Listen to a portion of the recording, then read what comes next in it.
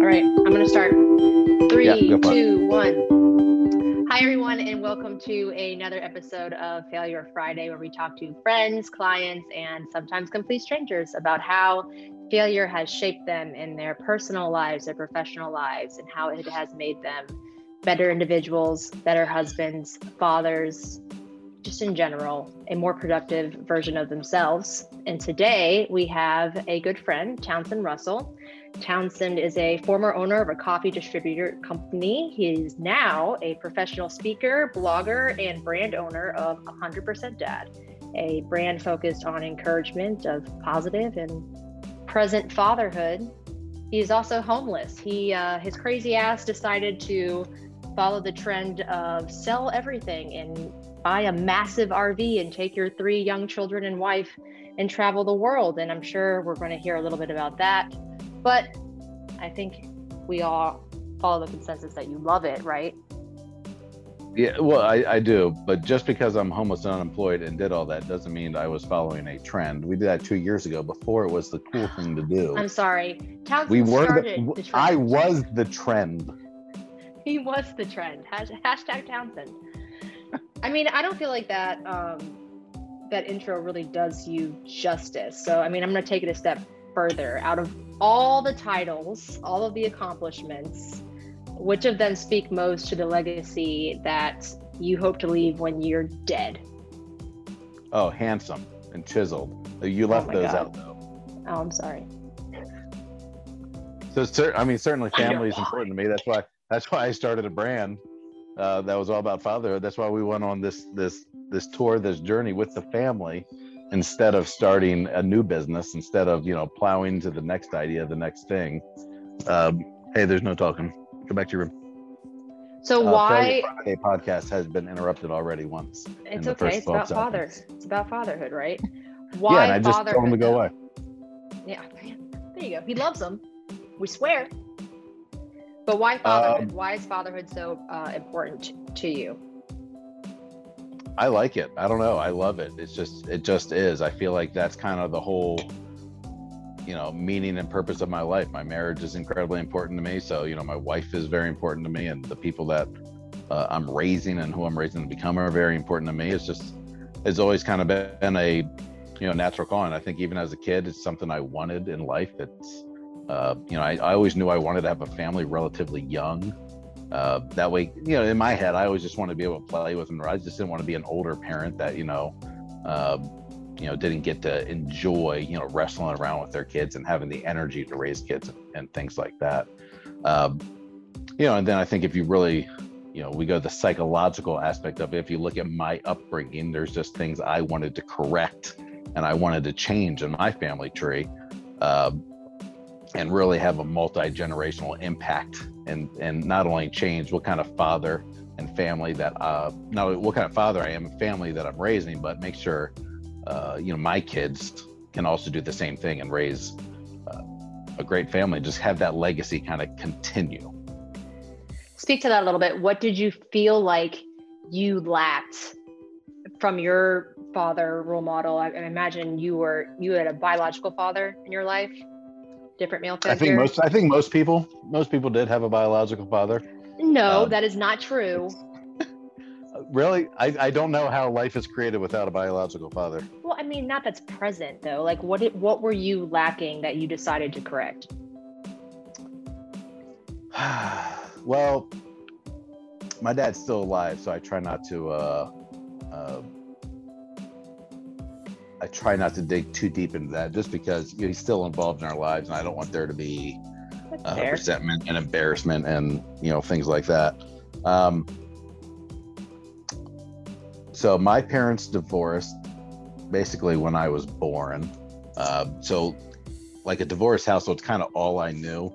But I knew by like middle school, certainly by high school, like I wanted a complete family. I wanted a normal family. I wanted a mom and dad in the same house. I wanted to be able to, siblings, to grow up with siblings. If you look at my life, stability is something I definitely crave, and that's something I didn't have. I think I went to 13, 14 different schools by the time I hit 9th grade, and then 9th through 12th, I actually stayed in the same school. And like, we weren't even a military family. That was just bouncing around between custody, different places. I had step parents. So, I didn't have any of the extreme. There was no child abuse or anything like that. Not like extreme physical abuse or anything like that. There was no sexual abuse. There's no crazy story like that. It's just, I lacked stability. I lacked, I don't know how deep to get into that, but I think I was lacking. It begs the question, right? You built a whole brand on it, and I've read your blogs. I follow your Instagram, and some of these foundational principles are, like, where did you learn them if you didn't have them? Kind of like, how did you come into this wisdom? Sure. So that's just a whole lot of knowing what I wanted in life and then trying to gain that knowledge. There were probably, I don't know, half a dozen, maybe a few more father figures in my life. I kind of always latched on to the older guy and tried to learn from them. I would take, I moved out when I was 16, moved in with a friend's family. Damn. And, like, their dad was like a father to me. And lots of like close friends' dads became father figures to me. My grandfather was a father figure to me. I would read books and almost read them like biographies from like that. Hey, what is this guy trying to teach me? Almost as if they were a father to me. And then as I got older and actually had kids, learning like parenting strategies and, when it comes to like business stuff, like, I did a lot of reading. I talked to a lot of guys. It was almost always older men that had some success in their lives, either in their family or their business or, just financially or in their career. And I was just always looking to learn from them. And so it's just kind of this continual cycle of listen, I want to have a good life. I want to have a great family. I want to raise kids well. I don't want them to rebel against me. I want to always be there for them. I want to make sure, when we're older and I'm a grandparent, that sorry, all the kids are coming in. You're fine.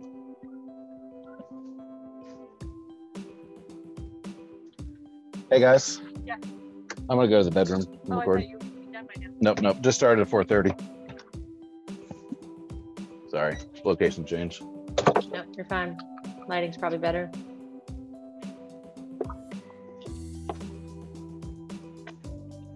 All right.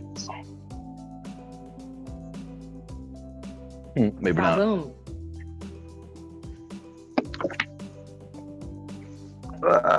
How's this? That's good. That's actually really good. Perfect. That's good.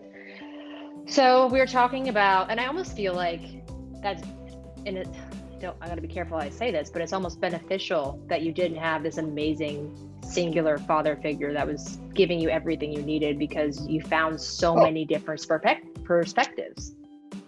Yeah, 100%. It's definitely a life, I'm trying to avoid that same path for my kids. I want to be able to raise them in a way. I hate the shadows on this failure podcast. How's that? Do I look handsome? You look about 20 years younger now. Oh my gosh, thank you so much. You're welcome. That's good. Just grab your skateboard and skate on by. I know. I tried that once and I bruised my coccyx. What the hell? Which is the bone at the very tip of your tailbone. I don't know if anybody knew that. Now they do. Yeah. Now they do.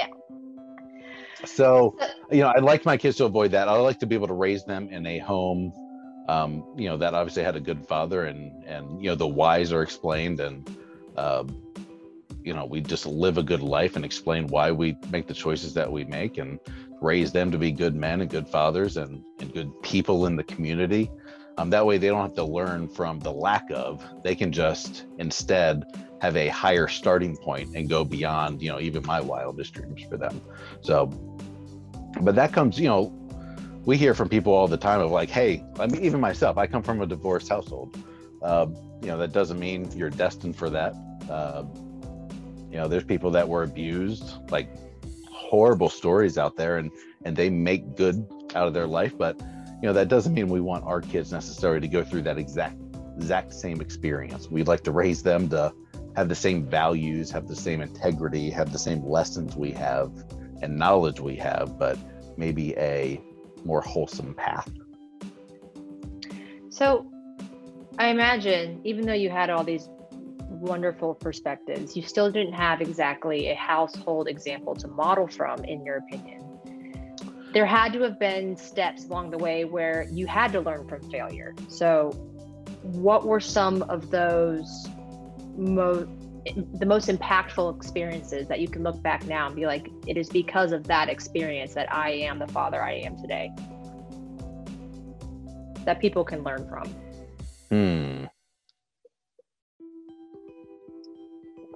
That's a good question. Thanks. I don't know that there's any one major thing. I think in my life, I think it was just a whole bunch of cumulative as far as the fatherhood aspect of it.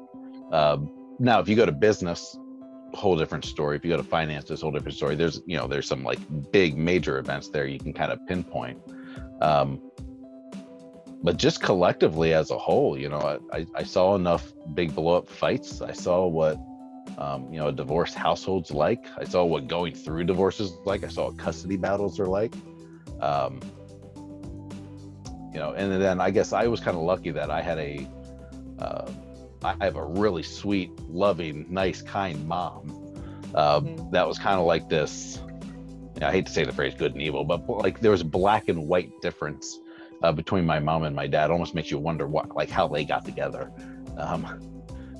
So like I had this perspective of like what life is like over here and what life is like over here. And so I could kind of see such a big difference in those two households. And I think that just kind of helped have this cumulative effect of a picture of kind of what I wanted in life. And, there were good aspects about my father, and there were some really bad aspects about my father. And there's good things about my mom, and there's some bad things about my mom. Of course. And so, I think that's been my whole life up until, and even still currently, is I'm always looking at people, looking at situations, and trying to extract some useful, good information from that. And also identifying like, hey, that's not good. I don't like that. I don't want to do that. And just almost making a mental note of let's avoid doing that thing because it doesn't work out very well. So yeah, I wish I could, I know this is a failure podcast. I just didn't even think about it from that perspective in my preparations. I guess I failed to prepare very well. Oh, I like what you did there. Very nice. Very nice, Townsend. Well, then switch gears. It's all cumulative. It's all kind of like, it's been ebb and flow from the father. Because even like right now, and then we can switch gears, even as a father, like I haven't done anything, a major failure in raising my kids, but there's been little failures. There's been times I've lost my temper. There's been times I haven't fed them all that great. There's been times, we probably lived too structured or not structured enough. Like there's little things here and there, gave them the wrong medicine. But there's been like no major, I didn't bail on the family for 3 years and realize, oh, I really miss them. I should probably be there for them. That was like one end of the spectrum, and then you just went. Like there's a lot of room in there. I was not. There's no room. It's either you've abandoned them. Oh my gosh. Okay, but then I imagine all of these things, fatherhood, business, finance, all of them blend together, especially when you've owned a business, you built a business, owned a business, sold a business. So switch gears, tell us where you failed and how that's impacted you now as a business owner, because you're going to pass that wisdom on to the boys one way or the other. Sure. And it's all in my life, it's all been intertwined because I went the small business route where we worked for ourselves, and we also homeschooled. So like life gets so intertwined when you do that. When you're a small business owner and you homeschool and you're very family oriented, like they all, like you do homeschool at the office sometimes and you do work at home sometimes. And, it's very, very intertwined, which I like. I actually enjoy that life, but I think it's great for your kids to see that. Yeah, I mean, they're going to grow up in business, and obviously they're growing up in a family that for the last 2 years has been together 24/7, 365. I mean, you're a living social experiment. I really am. And it's gone really well. We always said, like, if this turns out to be a complete disaster, if living in a sardine can and cramming us all inside of it is sending us in a bad direction, then we'll stop doing it. But if we're liking it and we want to keep going and the family is still tighter and more bonded than ever, then we'll keep going. And that's kind of what we're doing right now. And so we kind of have like an indefinite time frame, but it's always kind of that current assessment of like, how's the family doing and where do we see this going? And we seem to like it, but I've asked myself, and I've even asked Ryan this question a few times, like, I wonder if the kids are like kind of raised by such an involved father that like they'll want nothing to do with a family when they're older. They're like, I spent so much time with a family as a young kid that I just want to be independent and by myself out in the woods somewhere, never get married and never have kids or never be near them. One of your boys probably will be like that. I mean, there's always one. Think so. I mean, you can already hear the way they talk. Like they already talk about, what they're going to do with their kids and, what adventures they're going to do and things like that. So they already kind of talk in a way where they, and they're at the ages, 11, 8, and 5, where they really want to emulate dad. And they're all boys, so that's a little bit easier. So they already kind of talk like that. But so I think it'll go well. And I'm very open on life and the life choices I've made. And then obviously I document and I write, and all those things that are public are going to be available to them. And as they get older, I know, and that's why I'm careful when I write, like I know this will be read by my kids. And I could die tomorrow, trying to fix something on the rig. Yeah. And so it's not like I'm right. We got to paint this picture real quick. He's in the middle of Alaska right now. And he says sardine can, but I'm going to have you walk out there and show them your sardine can. But the sardine can is broken. It is. And they're just in the middle of the Alaskan wilderness, and they've been Luckily, here for how long? we did not peel the lid off by going under a small bridge. I've seen that, and that's an ugly picture. Almost. Can you show the viewers real quickly just walk out and show them the sardine can you're referencing? Well, please. I just got comfortable. Yeah, I mean, I feel like post-production, we just show a picture up of the rig. All right, can I flip the camera? Yeah. Hey. What are you doing? Ryan or Kendall wants to see the rig. There's Ryan. Say hi. Hi. I don't think you guys can hear each other. Oh, is that her podcast? That's her podcast. I know. I told you should do this podcast. Yeah. Sorry. I can Hi.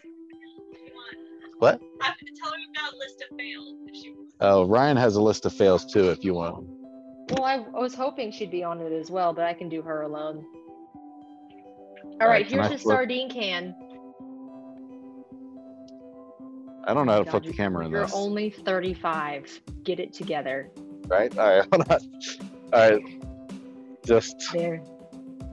Encouragement and wisdom. And he's got his family on his sardine can. Yeah, you guys, he's living large. Right. How freaking cute. That's where we've been so far. So I'm going to peel this off one day. I'm going to cut it out. And we need to tighten up some of those red lines. Yeah, so we like Indiana Jones'd it. So I'm going to cut that off one day and have that in my office just framed up. Yeah, it's pretty dope. It's pretty dope. It's pretty dope. Look, do you see where I am? We had to paint that. Yeah, you're in the middle of nowhere. You're in a scrapyard. So I think it's funny and useful because this whole lifestyle that everybody's trying to do right now is always picture perfect. He's in a scrapyard. Yeah. With his 3 kids. It's gated though, so they're okay. So don't call a government agency. They couldn't find them anyway.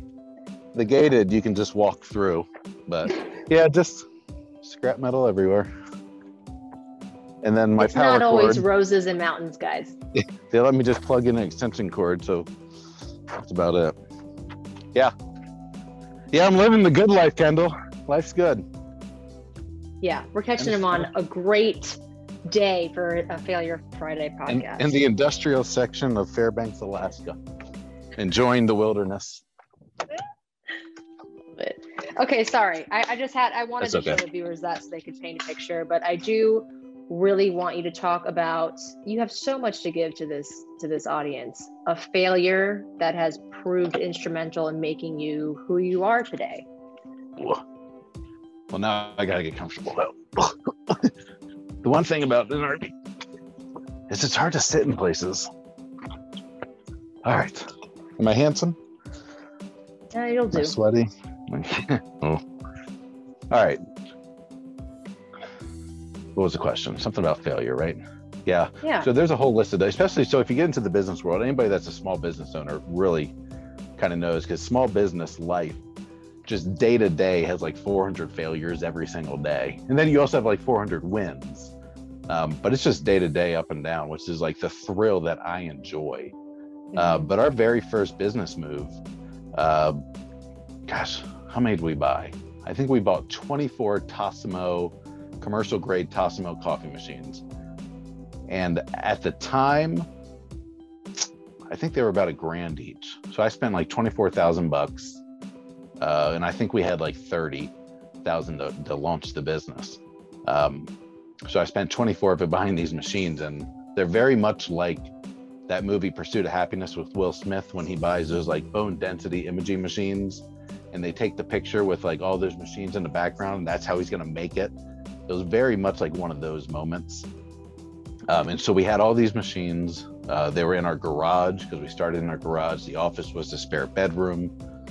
And when I sold the business 10 years later, we still had probably 8 or 10 of those machines new in box up in a pallet somewhere.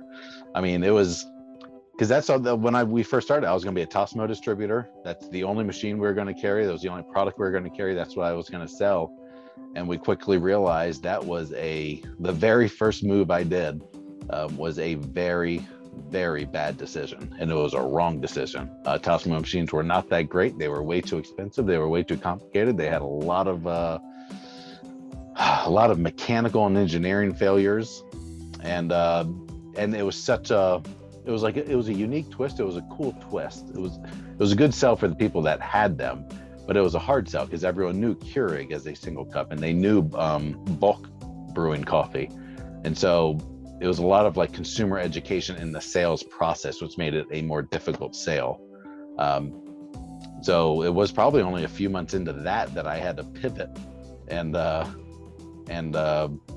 really change the entire structure of the business so that we could be successful, because we weren't going to be successful with those Tassimo machines. So what sold you on selling them in the first place? You're a smart guy. Yeah, they were a cool machine. The OCS industry was similar to the vending industry, which is what I was in at the time. So there were parallels there. I saw a void in the coffee industry because, a lot of the vending customers were looking for a coffee distributor that, could do a good job because they didn't like theirs. So I knew there was a void in that market. And then the machines looked cool. It was backed by Kraft Food Service. So, I thought, hey, this is a big $1 billion company. They probably did this right. They thought they were going to take over Keurig. It was unique. It was barcode scanned. It could make a really good espresso. It could make mixed drinks. And, I was sold on it. I tried it. I liked it. And, even at the very end, when we did sell, I liked that machine. We used it. I had one set up in my office. We had some customers on it. It was overly expensive. It had a lot of issues. And the product cost was a little bit more expensive than Keurig. But in the end, it wasn't a good business. The margins weren't there. Margins were about the same as Keurig, but in bulk brewing coffee, those were higher margins, where you actually just brewed coffee instead of a single cup method. And that's where we ended up kind of making our name and having the most sales. So completely different equipment, completely different product. But anyway, so I love using that example because our very first decision was the wrong one, and it was a big wrong one. That was like a good chunk of our. You said you had 30 grand, and you spent 24 of it on those machines. Yeah, that worked out really well. You're fine, Ryan. I heard her sorry. Yeah. This is the best. So the best part, listen, if this, you're going to get interrupted this much and move this much in a podcast, it should be on a failure podcast. Oh, we're here. We're here. We're living it. Okay. I can also tell you, it's getting hotter and hotter inside this RV. Your nose is getting shinier and shinier. So I've noticed. It's okay. We're going to own it. We're gonna own it. Use your shirt to wipe it off. 100% bad, sweaty, Yeah. oily. My other shirt was more breathable, but one of us didn't like it. Okay, well, the whole point is we're talking about your brand. Good God. Yeah. We're 100% editing dad. all of this out. At 100DAD. 100DAD.com. Okay, so back to the pivot. You pivoted. Whoever's editing this, I'm really sorry. The thing Your is, work's we're gonna be probably cut out for not you. going to edit a lot of this because this is actually my favorite part of this podcast. Oh, good. I'll be Okay, so you drenched in sweat pivot. by the end of this. Can you I pivot. explain what a pivot is to people who are just starting their business? A pivot on your right foot gets you going in the left direction. Okay. We have a long way to go with this guy. That's not true. So a pivot in business terms, something wasn't working, and we realized and we recognized that even though we were committed, in this case it was the Tassimo machines and single cup and using them, and we had minimums. Like, I guess that's something that's probably not even talked about very often, is when you enter distribution agreements with someone, you have minimums you have to buy. Like, you have requirements or they will drop you as a distributor, and this product was exclusive to that machine. So even though I own the machines, I had to buy X amount of product all the time for the amount of machines I had. And if I didn't do that, and if I didn't meet the increases, they could drop me as a distributor. And that would be a bad thing, because then I'd own a lot of machines I can't buy product for, which would be a really bad situation. So I had all these machines. We really didn't have almost any customers. We just needed to get volume somehow. And so we kind of had to make a decision on, do we continue to do the hard sell, convince people to drop whatever coffee machine they have, and not only switch service providers, but switch machines, switch coffee, switch the style of how the coffee is made, which is a harder sell, a more difficult sell. Or do we make a switch to what they're already using and sit there and say, hey, we can do what you have already. We can just provide you a better service. We can provide you a better product, but you won't have the learning curve of this whole new equipment, this whole new product experience. And there was a mentor of mine that was actually a distributor. His name was Rick Ganatowski. He's out of Tampa. And I still talk to him to this day, because he's really the one that kind of pulled me aside and said, Townsend, this Tassimo thing, like, you see it's not working. I sell you the Tassimo product, like, it runs through our warehouses. I see your numbers. You really need to look into, this type of equipment and bulk brew coffee. I can help you get started. These are, here's some coffee roaster contacts you can reach out to.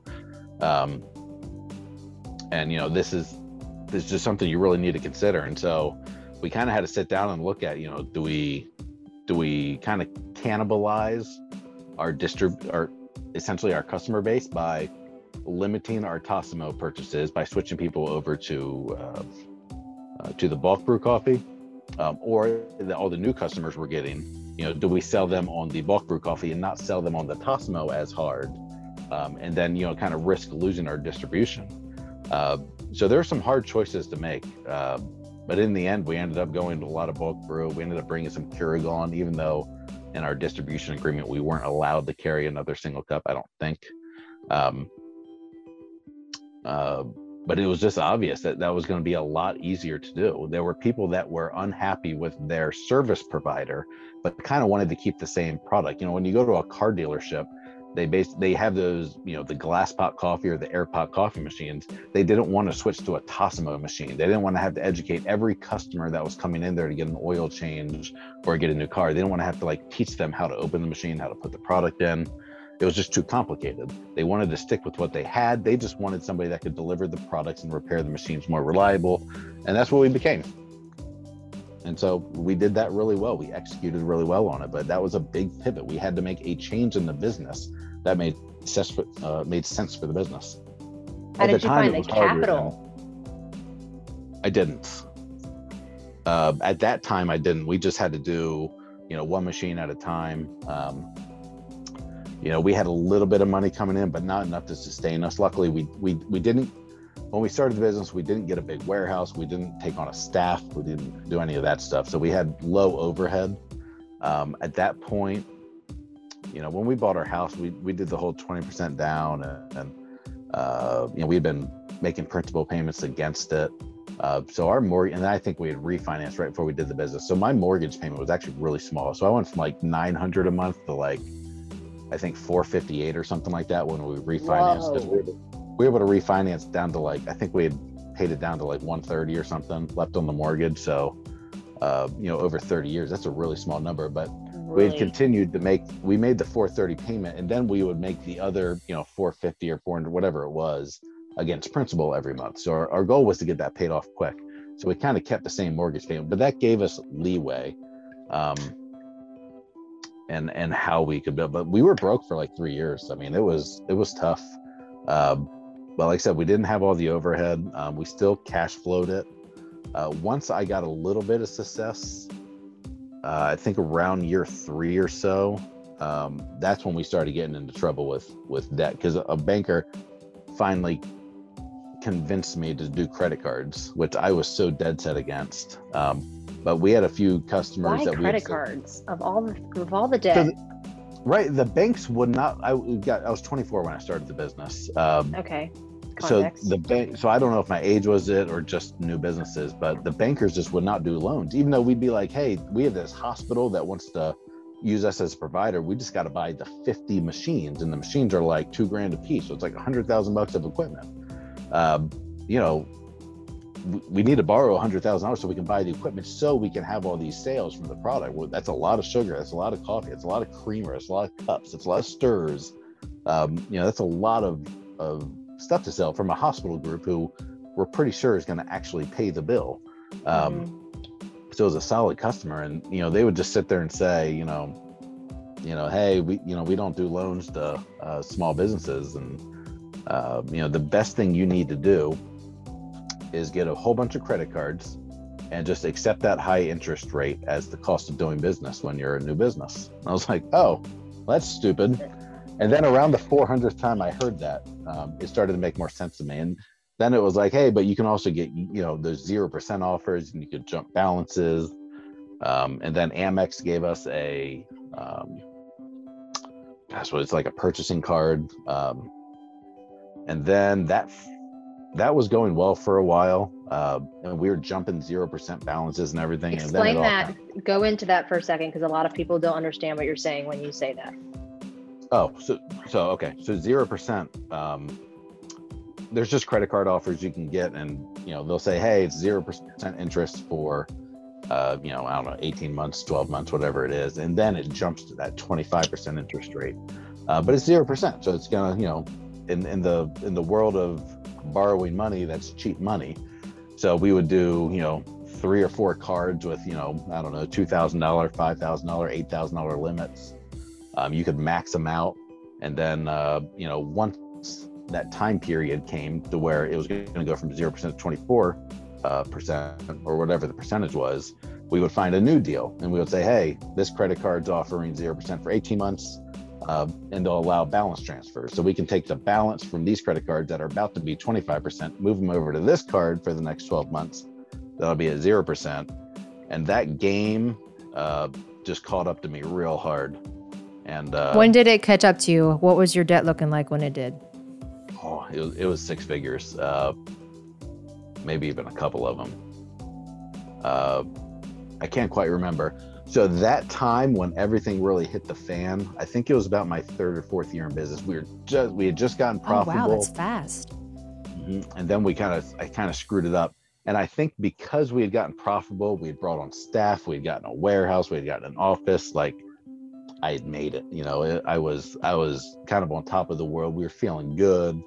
I would go out and we would, drink, and we'd throw down the Amex, and joining all these networking groups and meeting lots of people, and picking up customers, buying equipment. And I got sloppy with my numbers. It was probably the worst thing I did. But at the same time, I think part of me just knew things weren't adding up. And so if I ignored it, I didn't have to deal with it. So, which I'm normally a numbers guy. I watch the graphs and very much so. Where everything's going. And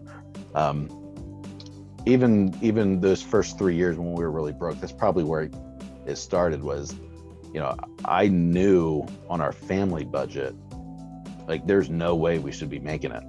Like we're not making enough money to survive. And so I didn't quite know how that was happening. It was almost like if I just turn a blind eye, everything will just work out for the best. And there's some Which crazy it did. stories. I want to say, like, he survived. It did. We did survive. And I mean, there's some fun stories there of like, I think 2011 when we were really broke, the shrimp ran in the St. Johns River really strong that year. And we would go out from like, 10 p.m. to 2 o'clock in the morning throwing shrimp nets. And we would just haul in massive coolers full of shrimp. And we were using that not only to feed our family, but to trade other people for like their produce. We traded to get a vehicle repaired. Like, What? I mean, yeah, it was wild. And the shrimp have not ran like that since. So that was almost like a miracle, answer from God. That's kind of God, dude. So that's exactly how we feel. But I mean, so we were trading shrimp for everything. It was very Bubba Gumpish. Can you we were just, like like- brushing our teeth with shrimp heads. Oh my gosh. So I think your story is so much representative of the American dream from start to finish. Like it truly is textbook example. You started a business and you did it right, really. I mean, you didn't hire staff. You didn't get a fancy building. You didn't get all the fluff. It You was scrapped. struggled. Did you have kids yet? Yeah. So Levi was already born, and he was probably the motive. If you really look back, I started 3 businesses and sold all 3 together. And I started all 3 around the time I had a kid. And I didn't really recognize it until after the 3rd kid was born. And we kind of looked back and we're like, oh, well, that's kind of obvious that I had a kid, started a business, and had a kid, Each started kid a was business, born. had a kid. This is how I cope. Yep. So that was very unconscious. Like I did not realize that was happening until afterwards, but clearly something inside of me panicked and was like, I got to feed another mouth. Let's create another stream of income. Yeah, it was interesting. But anyway, so back to the number story. That caught up to us big time. So I knew family wise, we couldn't be making it. I mean, like if we made $10,000 that first year, I would be shocked. I'm not even sure we made that. The second year, maybe in the teens. And then 3rd year, I think we did a lot better. But just things didn't make sense. And so I kind of stopped paying attention to numbers and was just kind of hoping for the best. And then when we started doing the credit card balances and, lines of credit, things like that, everything was just going good. And then all of a sudden it just kind of walloped on me and I wasn't paying good enough attention to it. When was that moment? Do you remember that moment? Yeah, we couldn't make the bill. All of a sudden, I had like, our minimum credit card payments were like $7 or $8 grand a month or something like that. And I was making them fine. And then all of a sudden it was like, we're not going to be able to make this payment. And all of a sudden I never fully looked into what happened, but all of a sudden it was like money wasn't coming in and all these bills were coming due. And I realized, holy smokes, like we're genuinely in trouble here. Was it a conversation you had to have with Ryan, or was she on the same page? How did that go? From a relationship standpoint, I think it's important to cover all bases in the situation, how you incorporate your partner. When we first started the business, we were 24 and 22, just had a kid. And we kind of sat there and said, like, this is a risk. We were leaving a family business. That was obviously the safer route, but we kind of sat there and said, like, what's the worst case scenario? We're in our mid 20s and we completely fail and have to start over from scratch. It's really not that bad. And then when we had to have a real conversation about doing debt because we were both against it. And then we both kind of went in that direction of, all right, maybe this is the smart thing to do. And, maybe this is what all good businessmen do, that we just need to jump on board. And so we had that conversation. It was the same thing. Worst case scenario brings us down and, we're in our late 20s and we have to start over. And that almost happened. It got really, really scary and not fun. We got sued because the second we didn't make those payments, especially Amex, they came after us hard.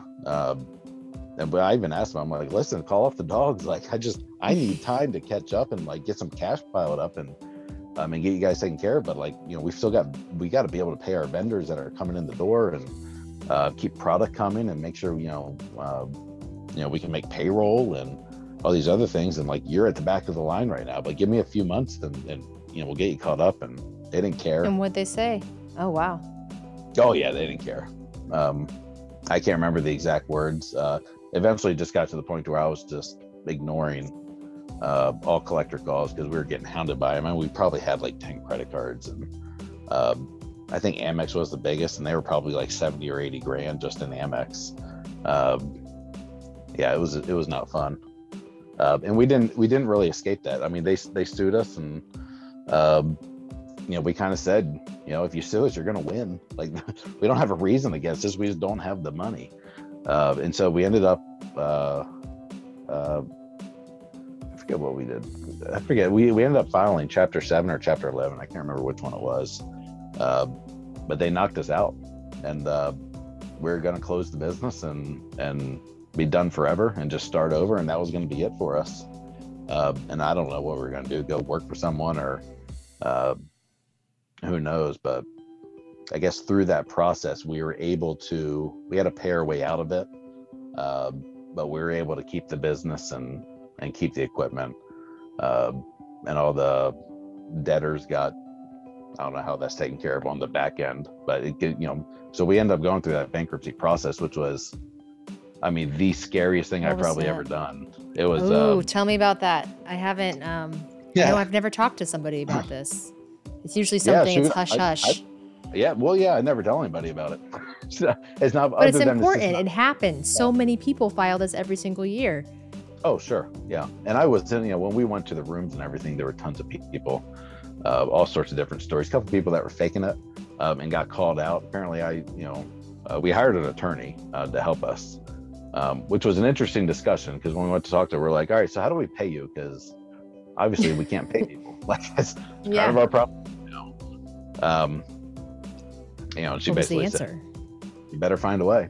So you have to figure it out. Some people borrow from family, some people do this or that. We still had some money coming in. We just weren't as profitable as I thought, because I think basically we were moving so much into debt and adding to that debt column that it looked more profitable than it really was, because we weren't making traction on paying that debt down. We were just adding to it. So it made our margins look nicer than it really seemed. And then when we weren't able to increase the amount of capital to add on to, that's what I think happened, is that's when it actually came piling down on us. And then we probably hit a slump in the business. Like, it was probably just a seasonal You had to slump. have. Yeah, because all of a sudden just not as much was coming in, and the numbers that were going out were just a lot bigger. But the process was not fun. There was a guy in front of us during that process that, the guy basically said, hey, I'm looking through your paperwork. I think this is completely fraudulent. This is why. And it was like, the whole situation was scary, because they can really wreck your life. There's jail time. They went after us because we had a house, and even though it was homestead protected, they wanted to undo the homestead. So they filed to undo the homestead. They filed just about everything. I mean, they were like, we want to take your furniture, we want to take your house, we want to take your cars, we want to, take everything in your business. I mean, it was, the letters you got were because they're all like basically lawsuit processes. I don't know. I remember not wanting to read them anymore. I'd always call the attorney, and she'd always be like, don't worry. Like, this is just, it's a formality, but the reality of it was a gut emotional punch every time. It just, those are feelings I never want to feel again. So I was anti-debt before, and then we kind of went into it because we thought that was what successful business people did. And then I think at my age and understanding of what business was and what numbers were, just, it got away from me. But I don't want to get into it again. I don't like it. It's once we were able to clear those hurdles, I think that took about 6 months. Oh, wow. That's not that long at all. Yeah. I mean, to you it probably did, but I wasn't expecting you to say that. Longest 6 months of my life. And it may have been 8, may have been 3. I actually can't remember. It might have been 3. I don't know. So it moved relatively fast. I can't remember. I just remember the letters were always coming in. The collectors were always calling. It was not a fun time, and it was genuinely scary, especially when I went through the legal process. And when we were getting letters of like legal action to undo our homestead and things like that, it was just genuinely frightening that you've really, not only have you kind of screwed up your life, but you've screwed up your business. You've screwed up your, the stability, that someone like me craves so much. So it was not a fun process, but we ended up settling out of that, and we were able to clear it. I forget exactly how we did that. I think we might have taken a HELOC to kind of settle that and pay off the debtors and make deals and everything. I can't quite remember. I'd really have to think about that some more. It's a time of my life where it was just kind of like fuzzy and glossed over. You're purposely trying to block it out because it was traumatic for you. But it's also, I mean, if we're talking about failure, that's something that someone can learn from. And looking back on especially that experience, something that you've never even shared with me. We've had several deep conversations, I feel like. I don't tell many people that. But it'll come up if we really get into it. Like if someone's talking to me about starting a business, or if they're talking to me about it's so educational though, getting funding for their business, things like that. That's when I enter that discussion. I'm like, just so you know, the bankers will tell you this is the smart way to go, and they are wrong. But looking back at that, as a numbers person, if it was tracked, technically it could have worked. Looking back at that, where did you mess up? What would you have done different? What advice do you wish someone told you that would have improved that situation so you could have avoided bankruptcy potentially? So the credit card stuff was too easy. Money just, access to capital was too quick. It was a swipe of a card. You weren't thinking about it anymore. And so I think at that time, especially, being 25, 26, I guess at that time. Yeah, you're young. It was different. Like you lose that scrapping mentality. Like you start caring about cost less, because you just swipe the card. It's good. You got it. You got the thing that you wanted. And so, I mean, I talk to plenty of people starting business. I say do it with cash. That's what we've done with all our subsequent businesses that we've started since then. And that's how we live life now, just not borrowing, just because it keeps me out of trouble. And I'm a smart guy. I'm clever. I know how to run a business. I've been successful at it. And still, even someone like me that's good at that stuff can get caught up in it and can be stupid. I think I'd be better a second time around if I were to do it. I just try and avoid it. I think if there's going to be money borrowed, credit cards are probably not the way to go because it is too easy. But for someone in that situation, what's an alternative? What else have you done? You just don't grow as fast. You just get, so if you can keep that scrapping mentality and not have access to the easy capital, I think you make better decisions because you really put more thought into, do I really need this? Is this really a good customer to take on? That's real. Is this actually going to pay off or not? Versus when you kind of have that free access to capital, you're like, why not? Let's take this risk. Oh, let's buy this thing. So what? It's. I feel that. I feel that in my own life. Sure. Yeah. It's just when it's free and abundant and easier. I don't know. You're just more likely to take on risks that you wouldn't if you were in a tougher situation. And staying in that tougher situation, or at least in that mentality, it can be very, very beneficial. That's my opinion. And struggle's meant to teach. It exists. And that's how we did it. Even when we became cash flush in later years, and we were going into launching new businesses, it was always kind of that mentality of, do we need to spend this much money? Do we need to buy this model of machine? Because every time I launched a business, there's kind of a big cash up front. Like when we did the vending in the micro markets, it was going to be $50,000, $60,000 of equipment, just the equipment to launch this thing. So, it wasn't just free spending. It was still that scrapper mentality of paying attention to where every dollar is going, making sure there's maximum value there, making sure it's actually needed what we're doing. And just much more careful about what you're spending and what the return on that spend is going to be. I don't know how But to explain that looking- better than scrapper mentality. I'm trying to think No, of I a like better I way like to- that because I mean Yeah. you put it pretty eloquently. Growing slower, and I think that it's hard, especially for people today, to grow slow because then you don't have anything to share at Thanksgiving. You don't have much to share on social media, or Yeah. it's in a world full of comparison. If you're growing slow, you're losing. Yeah, that's true. And I'll say we never cared, I think, about what other people thought. I think it's one of the good things about me and Ryan is like we don't really care.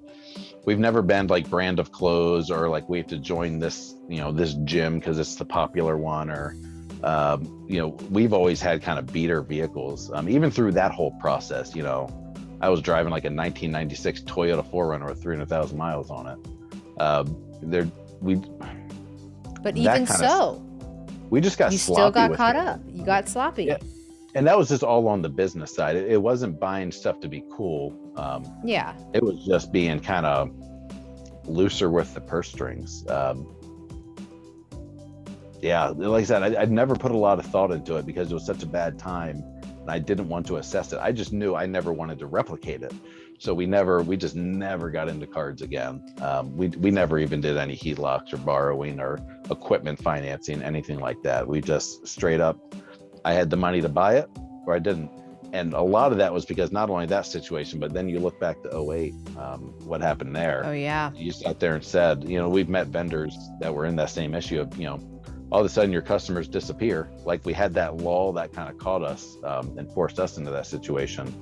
Your customers disappear, no fault of your own. You were a good service provider, but that big customer shut their doors for whatever reason. Maybe they shipped their work to Mexico. Maybe they just had a problem in their business. Who knows?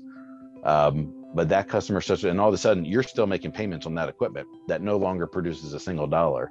So we really got into the mentality of everything has to be paid for cash because if everything goes to crap, if 08 hits again, if COVID hits, which obviously this was before COVID, but if everything comes to a screeching halt, it's bad, it's not good, but it doesn't crush us, it doesn't kill us. And so sticking with that thought process has been, it worked out well. We became incredibly profitable after that. And obviously we were primed for to be an acquisition that somebody really wanted and would pay top dollar for. So, and debt would have, like I said, we tried it, but debt could have gotten us a lot bigger. But at the same point, sometimes you get so big that you kind of topple over. And so it's not good to always be bigger. It's harder to get the staffing. You got to buy more trucks. You got to get bigger warehouses. So there were problems associated with that. You got to carry more inventory. Then if you start financing, you start financing. And then your the equipment. pool of people to purchase it becomes smaller as well. Sure, because then it's not only is it a more complicated purchase, but your margins don't look as good because you have so much cash going to payments every month. There's a lot of factors involved in there. But even growth, we were always, because when we sold, that was kind of our thing of some of the timing for why we sold was simply because, we were kind of looking at, we needed to add another truck. We needed to add another employee. Once we got to that level, we really needed to add another employee to manage those employees. We needed to get a bigger warehouse. And then to support the bigger warehouse and to support the new staff, we really needed to pick up more customers, which would have been more equipment. The cost of setting the customer was getting more expensive, especially as we were moving into the micro market world, which was essentially you go to a customer's location, you take out all the vending machines in the break room and you build a convenience store that's got a self-checkout station. And so those things were becoming more expensive. They were incredibly profitable, but it still was a lot of upfront cost to me, the vendor, because I have to buy all of that fun stuff that makes it look like a nice convenience store, and all the technology behind it as well. And so we were looking at, man, over the next course of the couple of years, it's going to cost us a few $100,000 in cash to do this, to get the warehouses, to get the truck, to get the employees, to get the more equipment. Probably need to hire a salesperson to be picking up these accounts because I'm already busy. And so we started looking at how much was going to be going out versus an acquisition play where we kind of cash out. We were super profitable.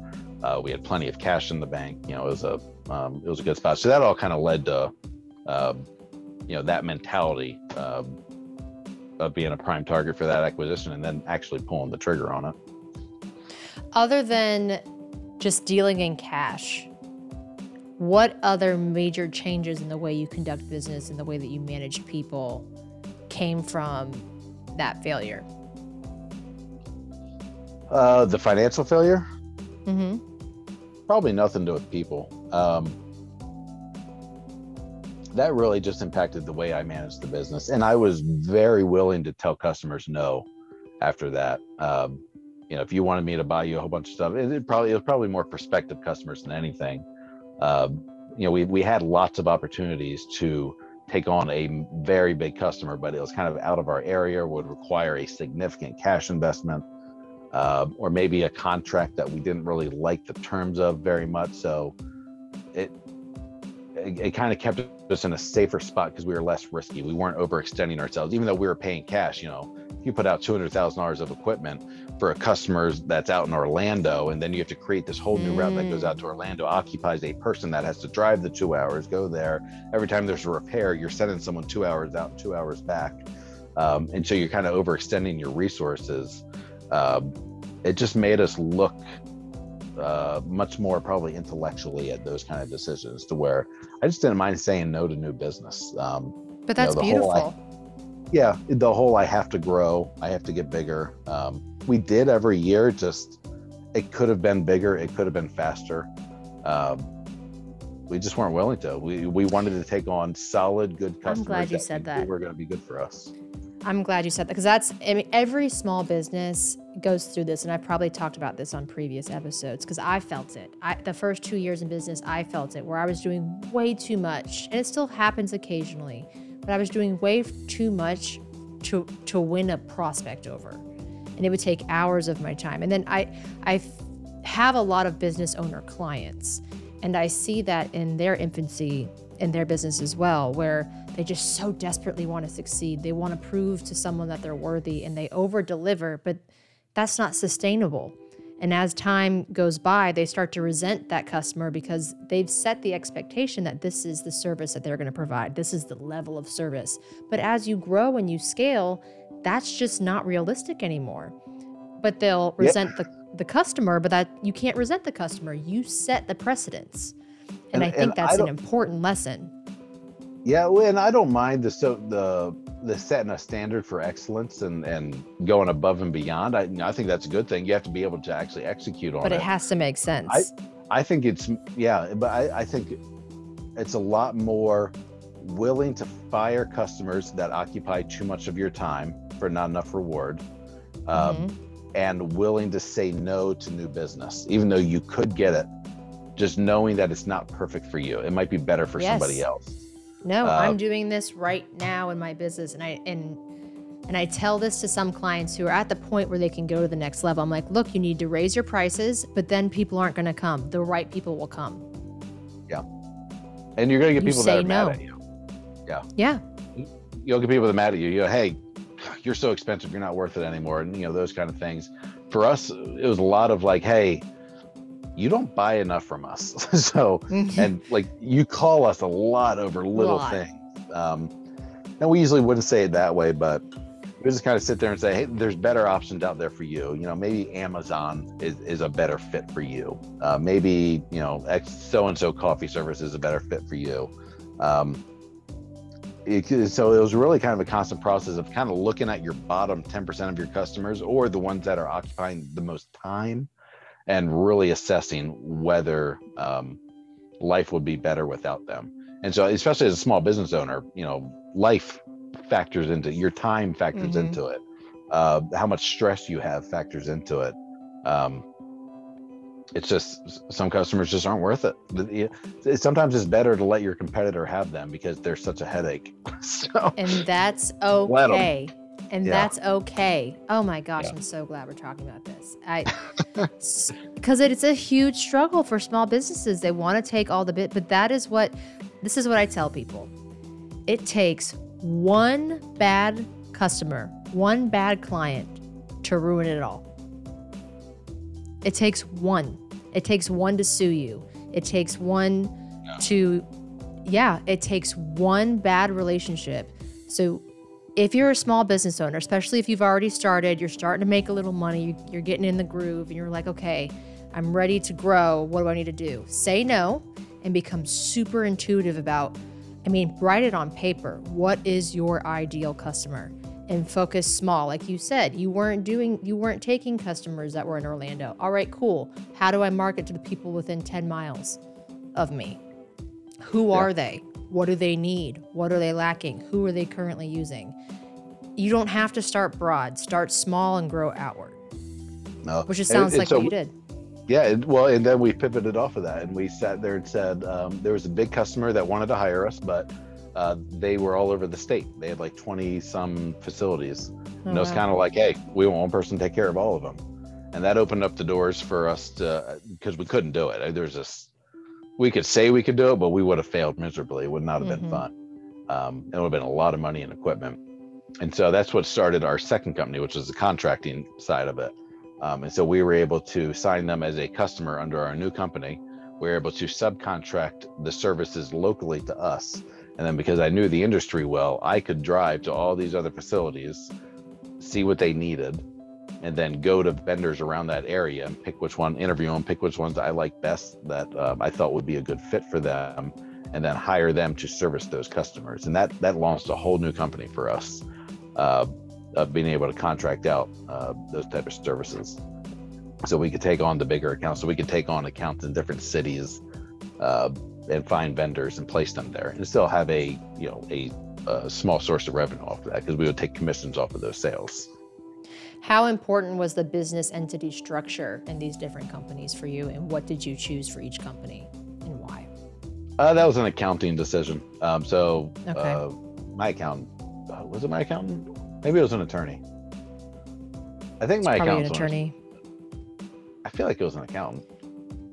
Okay. I can't remember. An accountant, but yeah, so I went to a If professional. there's an error, your attorney's going to find it. Yeah, but when you're setting up a corporate structure, I'm frozen on the bottom screen. I don't know if that's happening on your end. You're doing great on mine. Perfect. I just have a weird face on mine, but that's okay. I'll ignore it. I'll ignore the monkey version of me staring at me. Where was I going with that? Oh, so for corporate structure, it's more of a taxation thing. It is liability as well, but they all kind of present some form of liability. So I think it was the accountant who kind of said, so RCS, Russell Coffee Service, was set up as an S Corp, and then Russell Investment Group was an LLC. Because most of that was how your income and taxation happens. Like the S Corp is a flow through, but you still have the protections of a corporation. But you don't have to do the C Corp separate taxation. And the LLC was flowed through to personal. So so I'm always curious how because a lot of taxation issues are really just come down, especially with small businesses, come to your corporate structure. If you're making money, S Corp, as far as liability goes, is my favorite right now. Small business wise, you want the corporate entity for liability protection, and then the more stuff, like if we're talking real estate, you don't want to have like a huge real estate portfolio in one LLC. You want to be able to divide it up. That way, if one of them gets sued, because someone twists their ankle on your lawn, the whole portfolio is not in that entity. So you kind of divide up your liability that way, but it's all going to tax out the same way.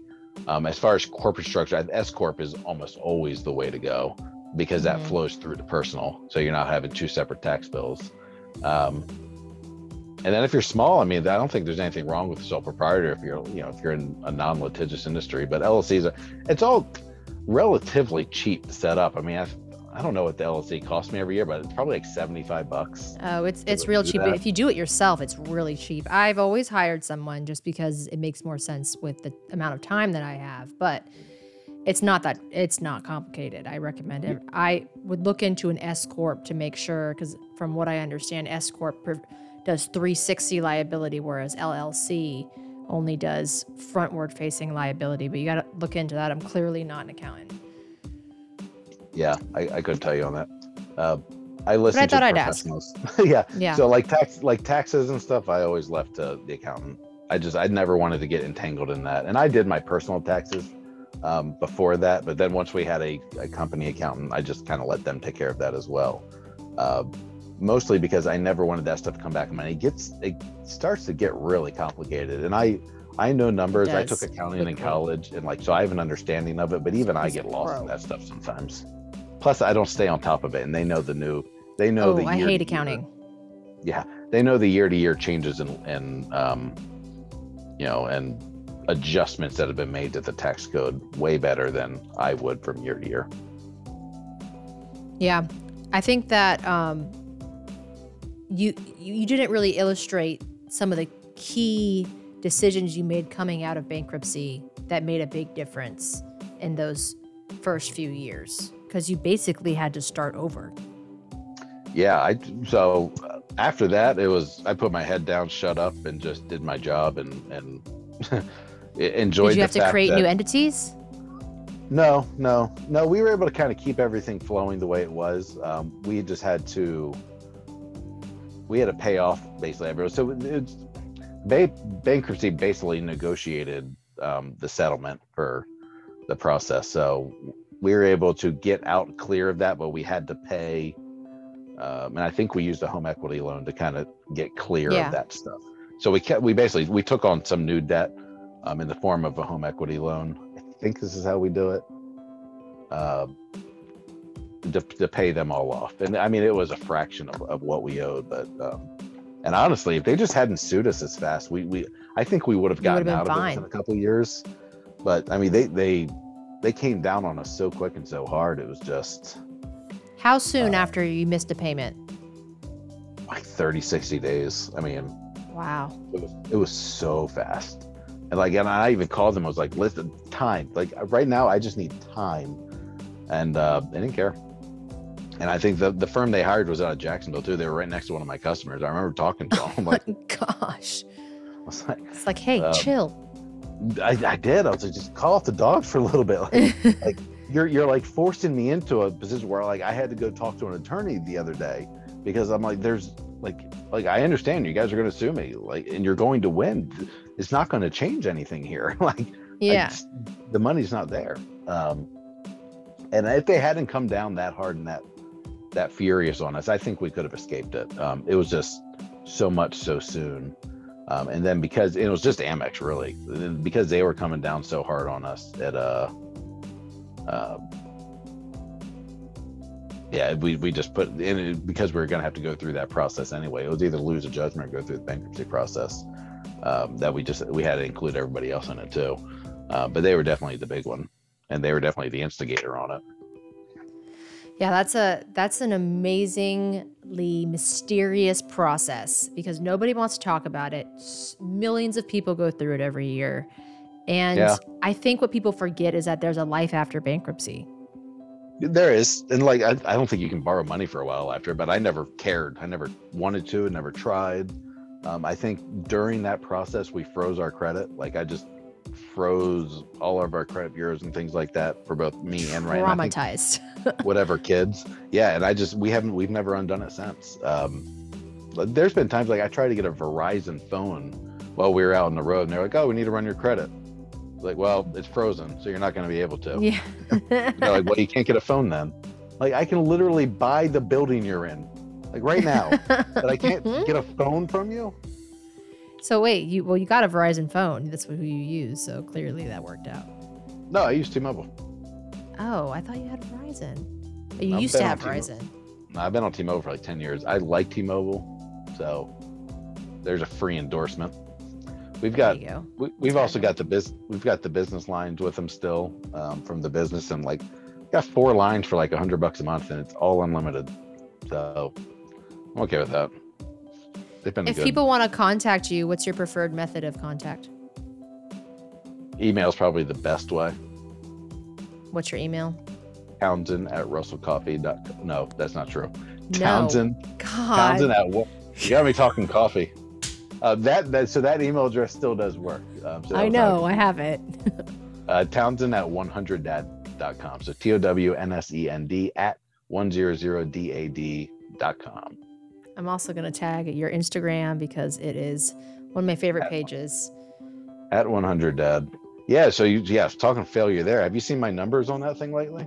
Oh my gosh. I was just talking about that before the podcast. I was looking over your Instagram and I was like, man, his engagement is down. What is he doing? It's horrendous. What are you doing? I have zero clue. Is it the music? Are you not using the trendy music? Your hashtags? What is it? So I am not doing anything trendy. I think I got shadow banned a couple times. There's been a couple followers of mine who've presented the thought that I am a white male that's encouraging a normal family Christian life, and so that is not what social media wants. That's not what the tech companies want to see. So I'll be forever pushed down because of that. I don't think that's true. No. That can't be true. Your brand is great. It really is. We had great growth to it. It's actually dropped by probably 400 or 500 people in the last 6 months, which I'm okay with. I think those are all bots and things like that, because there's been no real steady reason for it. There's been no like controversial content or anything. But yeah, we've also been living a life where it's hard to put out consistent content. I don't do the trendy music and stuff like that. I don't know hashtags. Yeah, I'm supposed to. I don't have to do anything. I can do whatever I want. You gotta do it. I know. This needs to persevere. I just hired, there's a couple girls who started a social media company in like San Diego.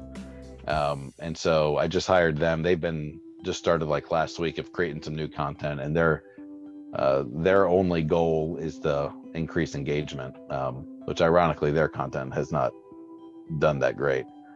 Holy crap.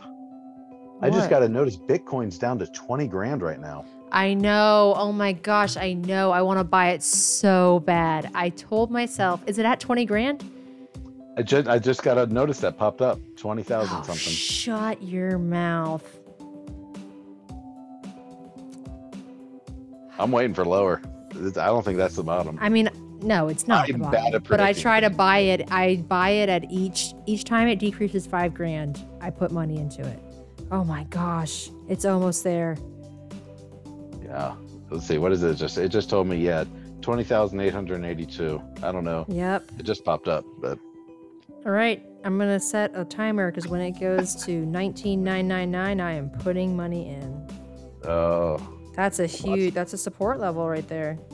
Watch money continue to decrease. That's okay. Do we want to talk about? It's a long term.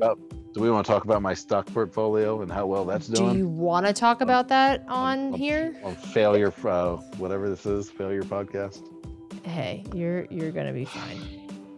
Yeah. Every single one of those I have, they look ugly as hell right now. I will say that. Yep. So we gotta get 100 ad making some money, but won't do anything while we're in Alaska. It's too much stuff going on to be productive here, but eventually we'll get the conference going. Hopefully that'll make some money, and I'm excited about that. Guys, I just want to get an office somewhere and just like work on that for like a solid month, but that won't happen. Why won't that happen? It just won't. We move too much. I'm trying to accommodate the family as well. And although the family would absolutely stop if I begged them to, I won't. So plus, if I like get an office, like if we actually stop the RV and get an office somewhere, like that means I'll have taken the truck, and like they won't be able to go anywhere. They'd have to drop me out. It'd be just a weird scenario. So it could work. There's not like a trailer add-on office that you could just tow and you go in there for like 9 hours. So I've said that before. I'm like, Ryan, why don't we just get another tow vehicle, like another truck and another trailer, like a smaller one, and that we just have 2 separate houses at every place we go to. She's not thrilled at the idea of having to drive, especially towing a trailer. Just poke.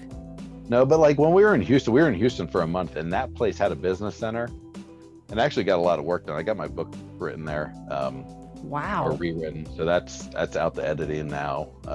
So we'll see how that comes back. They're going to come back and be like, you write like a 3rd grader. Be like, yeah, I know. That's why I hired you. You'll have to let me know what editing firm you use. But all right. I appreciate you so much for coming on here. I wish Ryan participated. We'll have to add her. I'll have to do her separate. Would she do this? Oh, 100%. So, and that would be better content. because we'd be totally separate. Because she can start hitting homeschooling and mothering from a different aspect, and the support nature of being married to some sort of maniac and serial entrepreneur like me. So For sure. Yeah, that's why I want her input, because there's a relationship aspect that we didn't even touch on, but we've already been talking for an hour and a half, so we can't do it. yeah, right. All right. Much love. Good night or good day. Yeah, Bye. it's only 6 o'clock, so I know plenty of time in the day. it's 10. It's 10 here. 6. Good night. Well, good night. Have a good one.